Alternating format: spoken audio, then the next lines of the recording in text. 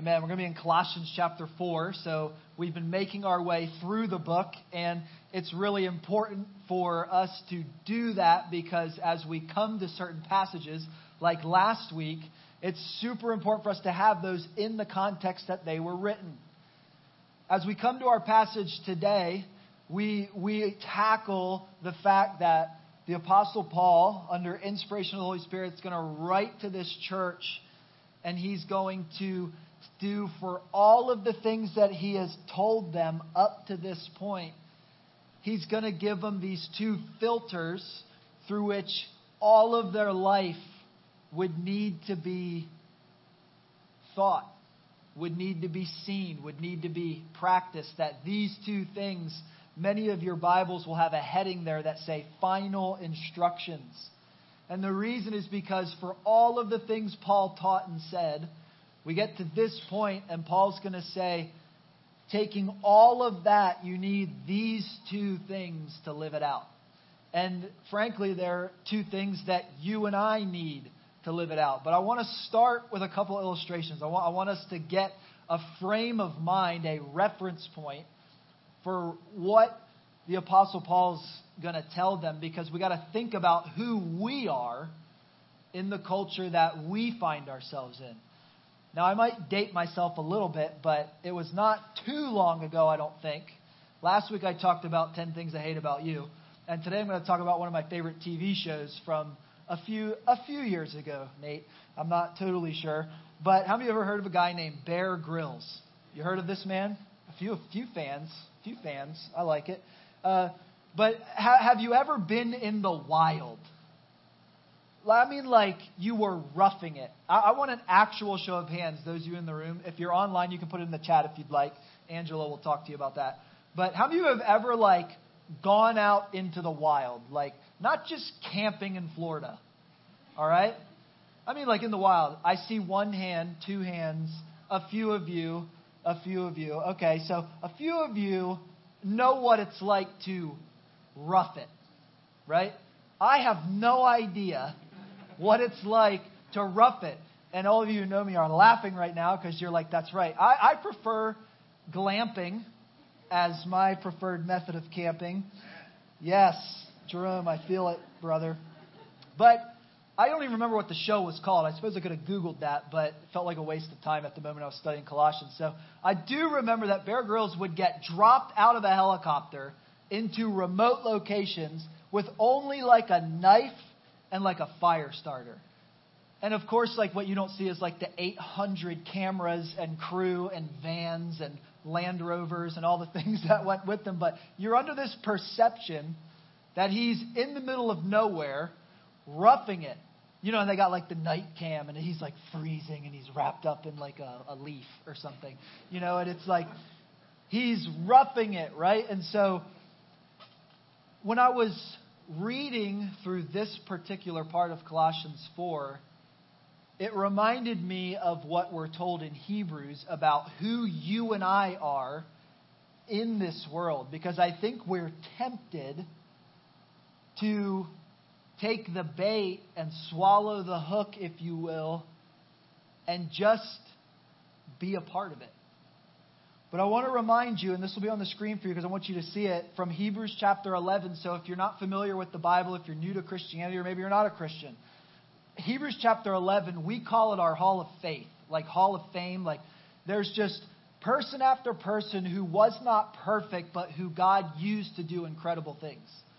And so we call it the Hall of Faith. And so there's just this list of people who God did incredible things through, right? And we think about 1 Corinthians 1:27 and say, God chooses to use the weak things of the world to shame the strong. And so we get into that. But at the end of Hebrews chapter 11, in verse 13 to 16, we're reminded as people of God why it takes such great faith in such a great God to live here on this earth. Look at what it says in Hebrews chapter 11, verse 13, that all these died in faith.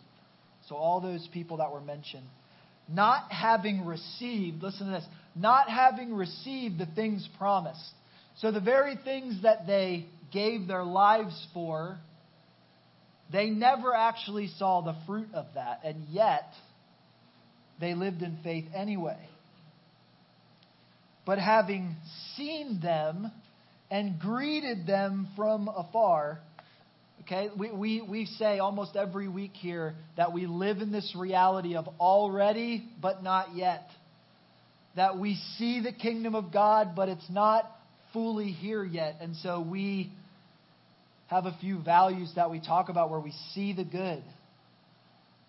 We draw near to the broken. We participate in the future that God is building. And so as we're doing that, look at what it says, that they're seeing this and greeting it from afar. They're participating in it.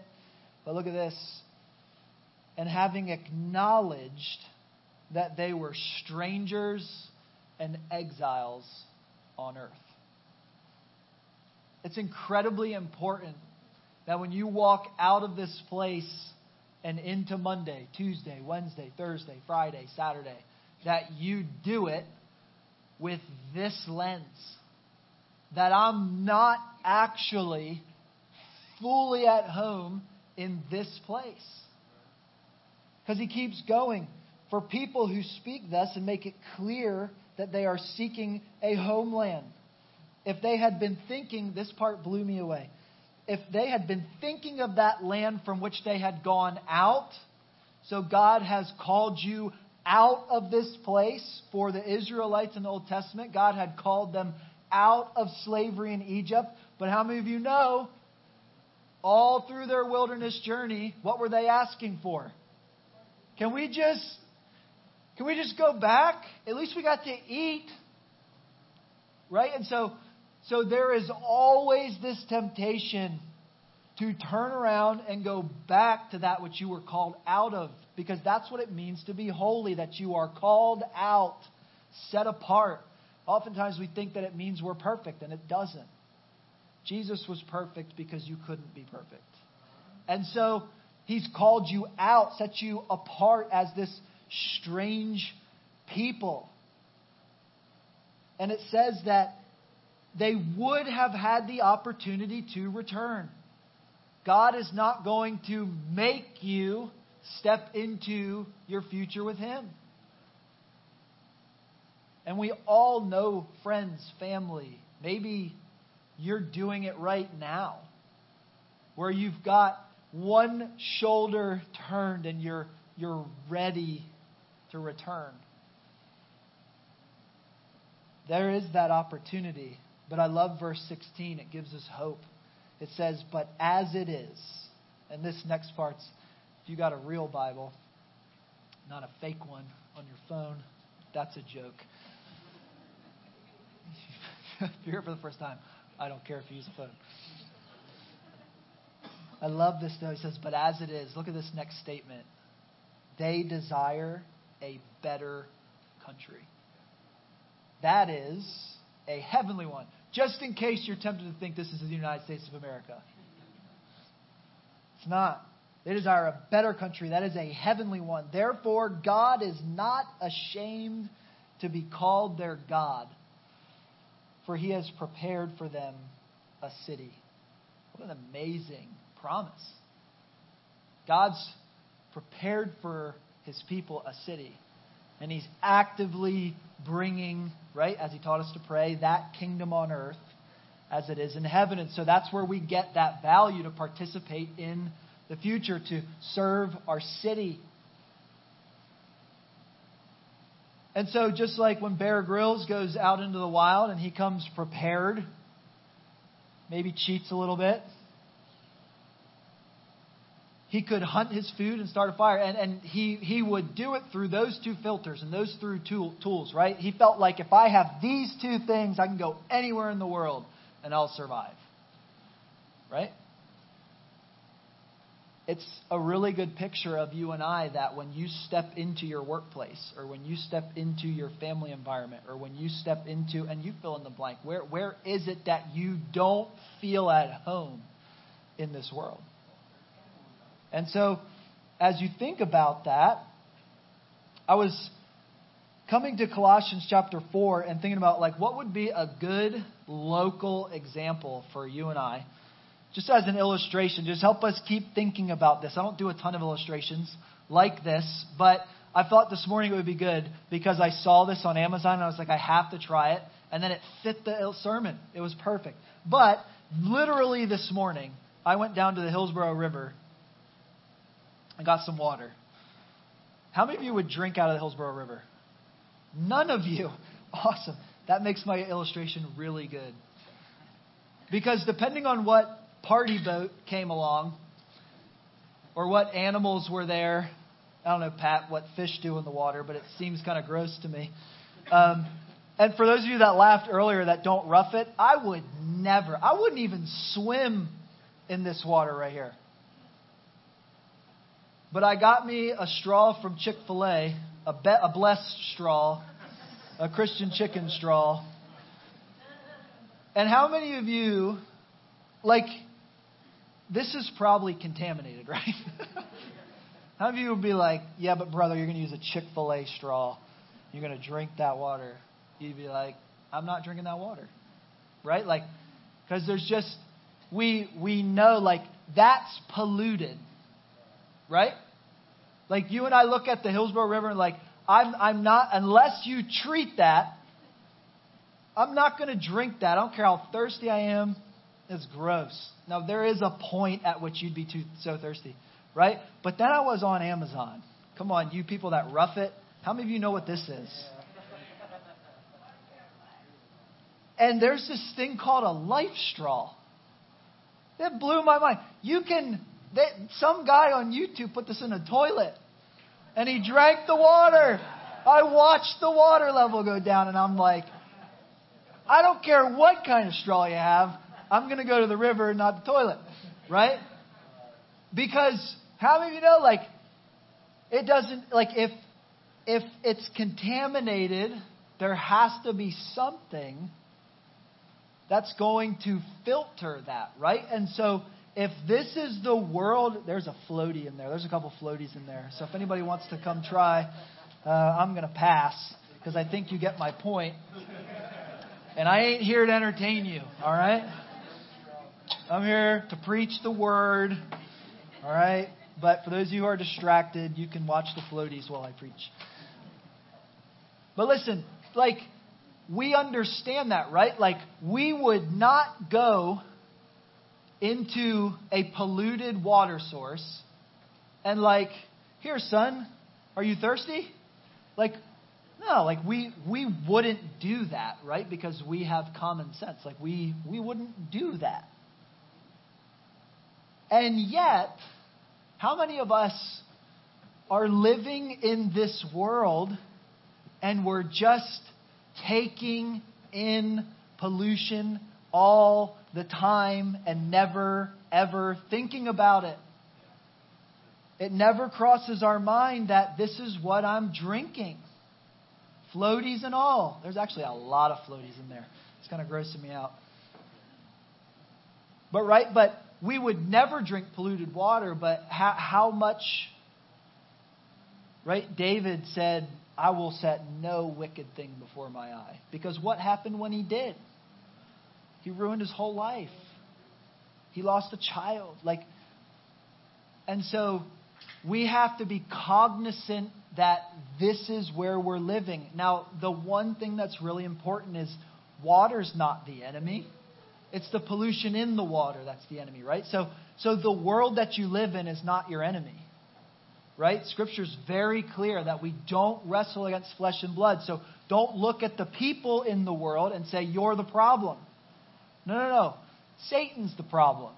And the powers and the darkness of this world is the problem. We don't wrestle against people. We wrestle against that. And so what is the two filters? What is our life straw, if you will, in this world? Because we are obviously put here by God for a reason. You have purpose when you step into all of those places that you find yourself. I love this right here in Colossians chapter 4.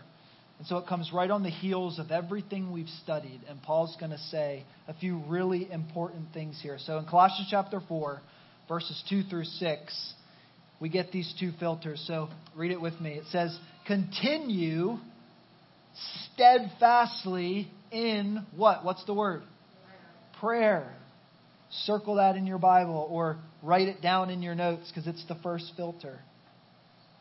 He says, continue steadfastly in prayer, being watchful in it with thanksgiving. At the same time, pray also for us that God may open to us a door for the word to declare the mystery of Christ, on account of which I am actually in prison, that I may make it clear which is how I ought to speak. Verse 5, filter number 2, walk in what? Wisdom. Walk in wisdom toward outsiders. People who aren't part of the church. Why is it so important to walk in wisdom toward outsiders? Look at this next statement. Making the best use of time. What a powerful phrase that as I encounter people who don't have what I have, Jesus, that I would make the best use of my time with them. Listen, one of the reasons we don't do a ton of activity in-house is because we recognize that for you to walk in wisdom towards outsiders means your Monday through Friday really counts. It really matters. Like you're serving your city. If every time you go to work, every time you're in your business place, every time you're with your neighbors, every time you're walking in the park, every moment you're walking in wisdom toward outsiders, making the best use of time. The best use of time is all of us going into wherever God has on purposely placed us and making the best use of time when we're with them. Make the best use of time. How do I do that? Look at verse 6. Let your speech always be gracious. Always. Seasoned with salt, so that you may know how you ought to answer each person. I've given you the two filters. Look at how they're broken down here, because it makes a whole lot of sense for you and I in our life. Right? Redeemer City Church, we say that we exist to share and spread the liberating power of the gospel. Like we think that is the best use of our time with those who are outside of the faith. Like we recognize that there's a slavery to this world that people need to be set free from, right? It comes straight from Luke chapter 4 where Jesus said, I have come to seek and save that which is lost. I've come to set the captive free, to proclaim the year of God's favor. Man, we need that in our world right now, right? The year of God's favor.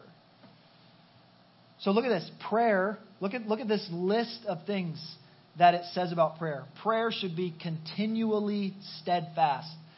The word in Greek there is really important because it means courageously persistent.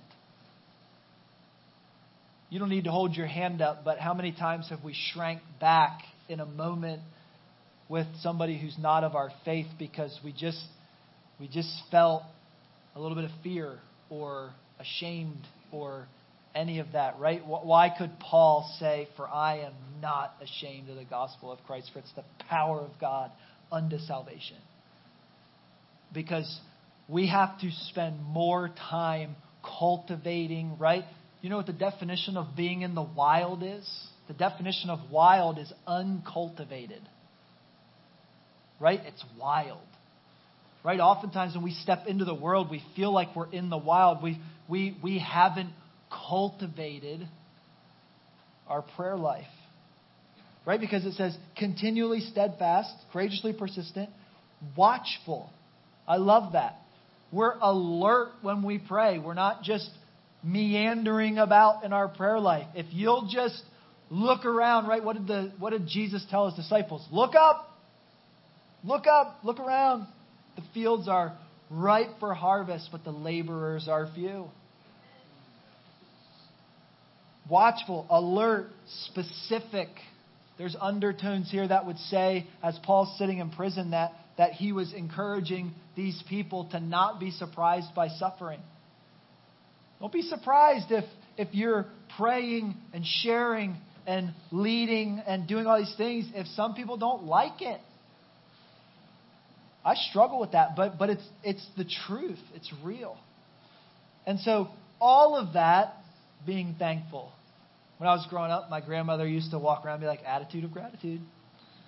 You got to have an attitude of gratitude. I'm like, Grandma, right? Like, just give me $10, right? Then I'll be gratitude. But it's really important to the Apostle Paul as he sits in prison and writes to his friends who are in the midst of persecution in a city that doesn't see things the way that they see things in Christ.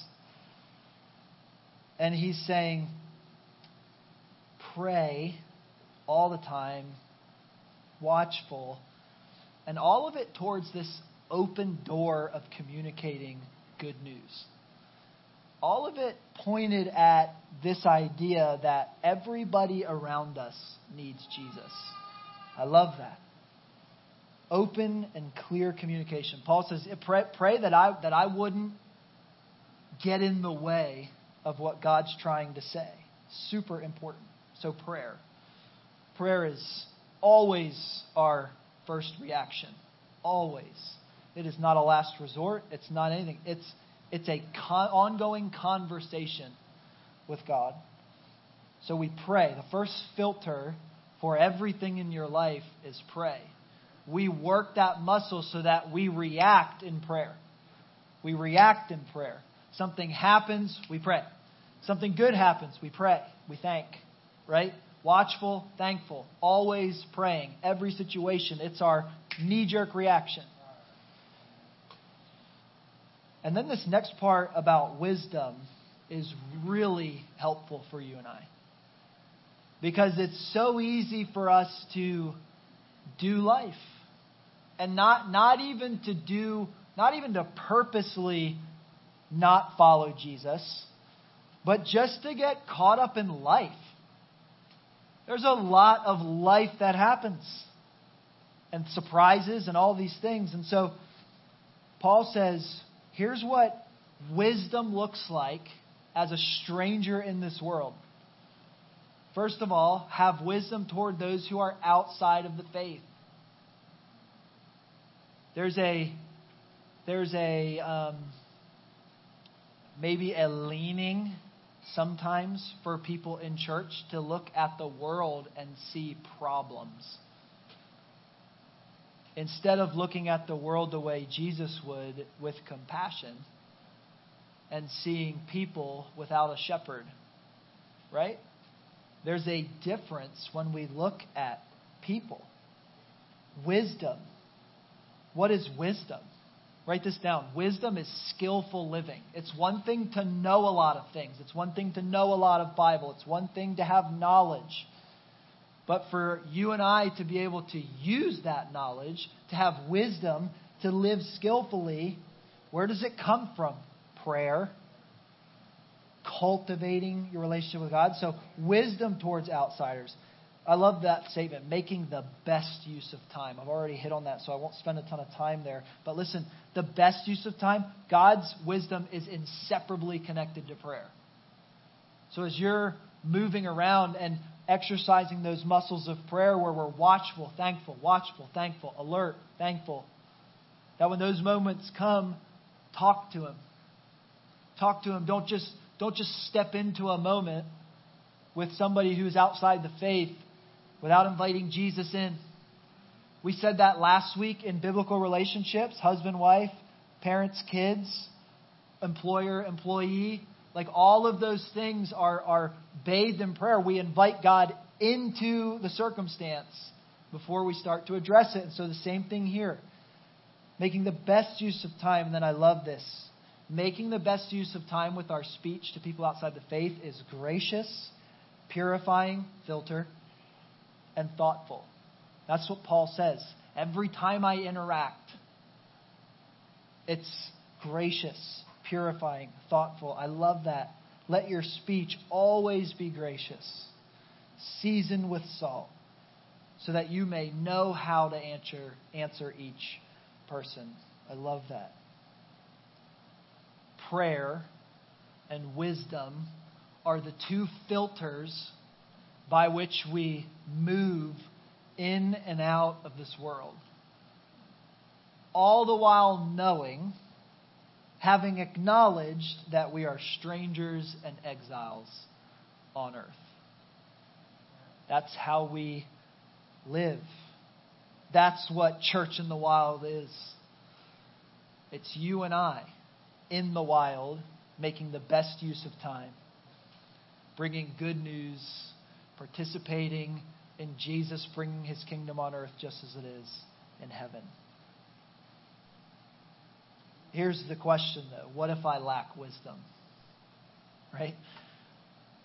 Because if you're anything like me, like you get out into those situations and what sounded really good on Sunday, you maybe struggle to have a vision for what that looks like at work or what that looks like at dinner on Friday night with your waitress or whatever the case may be, wherever you find yourself. Maybe it's a family member and they don't believe what you believe, and it's very difficult to have those conversations. What is the way that you get wisdom? I love James chapter 1 verse 5. Here's what it says. If any of you lack wisdom. Can you just take a second and ask yourself, do I lack wisdom in any area? Because this is all well and good if you hear a good sermon or a bad sermon, whatever it ends up being. But if you won't stop and look in your heart, in your mind, and ask yourself, do I lack wisdom in any area? Am I not making the best use of time that God has given me in the spheres of influence that He has placed me?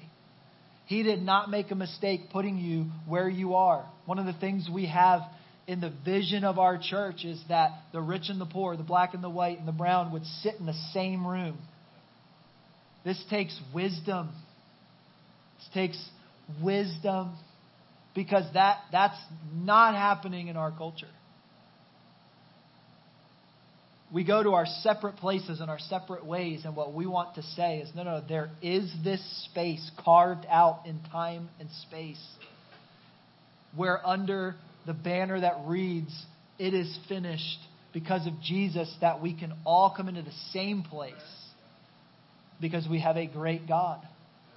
And so if any of you lacks wisdom, James says, remember, He's Jesus' brother. He had to grow up with a perfect brother. Imagine how much that was terrible. But listen to this. It says, if any of you lack wisdom, let him ask God. Pray. Pray. Let him ask God. And then listen to this. Listen to this. Who gives generously, without reproach, to all, it will be given. Think about that. If you're lacking wisdom in any area of your life right now and you have the Holy Spirit of God living within you, the Bible says that if you lack wisdom, if you will ask God, He gives not just a little bit, He gives generously to anyone who would ask Him. And so I don't want to just talk about it. I want you in this next moment, we're going to take communion together. We have the band come up. You guys come up. They'll take it with me up here. But as we take it together, I want you to think about what 1 Corinthians 10 says. That is this body and is this blood, is this element not the participation in the body and blood of Jesus?